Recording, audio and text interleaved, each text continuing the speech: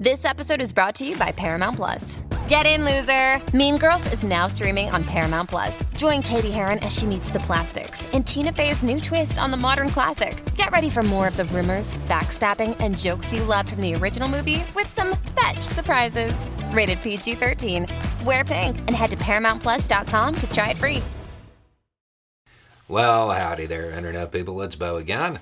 So today we are going to talk about a new program from the USDA. Well, I guess it's not new. It's permanent now, where it was just kind of in testing before. That will be available over the summer and is expected to feed around 21 million kids in the U.S., help feed them.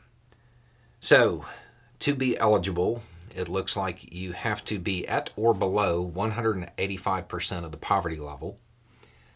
And you have to live in a state that it's available in, because not all states have it. There are 35 states that'll have it, 5 territories, and 4 tribes.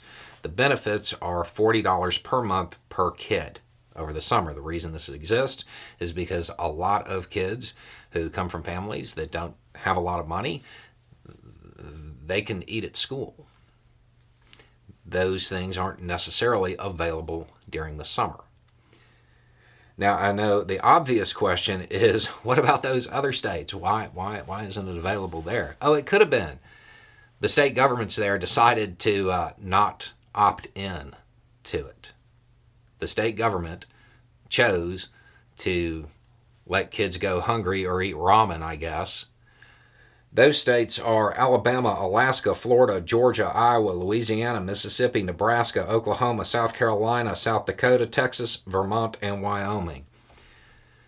Man, seems like there's a little bit of a trend there. Now, these states, they gave their reasons for not opting in. Most of them do not hold up to scrutiny. It's more of the same of, well, we don't think that this will really solve the problem.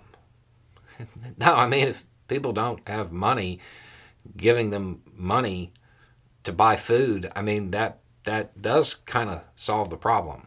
You know, sometimes people, they throw that out there, you know, they're like, well, you know, throwing money at the problem doesn't help.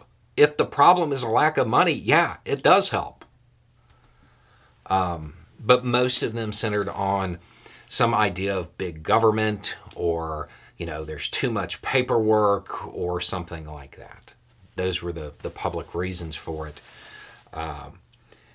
It's probably just the general trend of wanting to kick down at other people.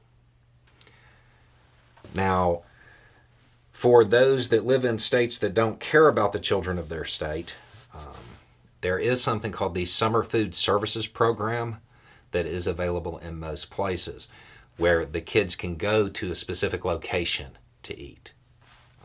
That's something else, and my understanding is that that's available everywhere. So there is that. Because, I mean, you know, it's like way less cumbersome. You know, when you're talking about all the paperwork and everything, it's way less cumbersome to get your kid and drive them somewhere every day than it is to have a card that allows you to get more food, right? These states that have not opted in so far will be able to do so if there is a change of heart in 2025. Anyway, it's just a thought. Y'all have a good day.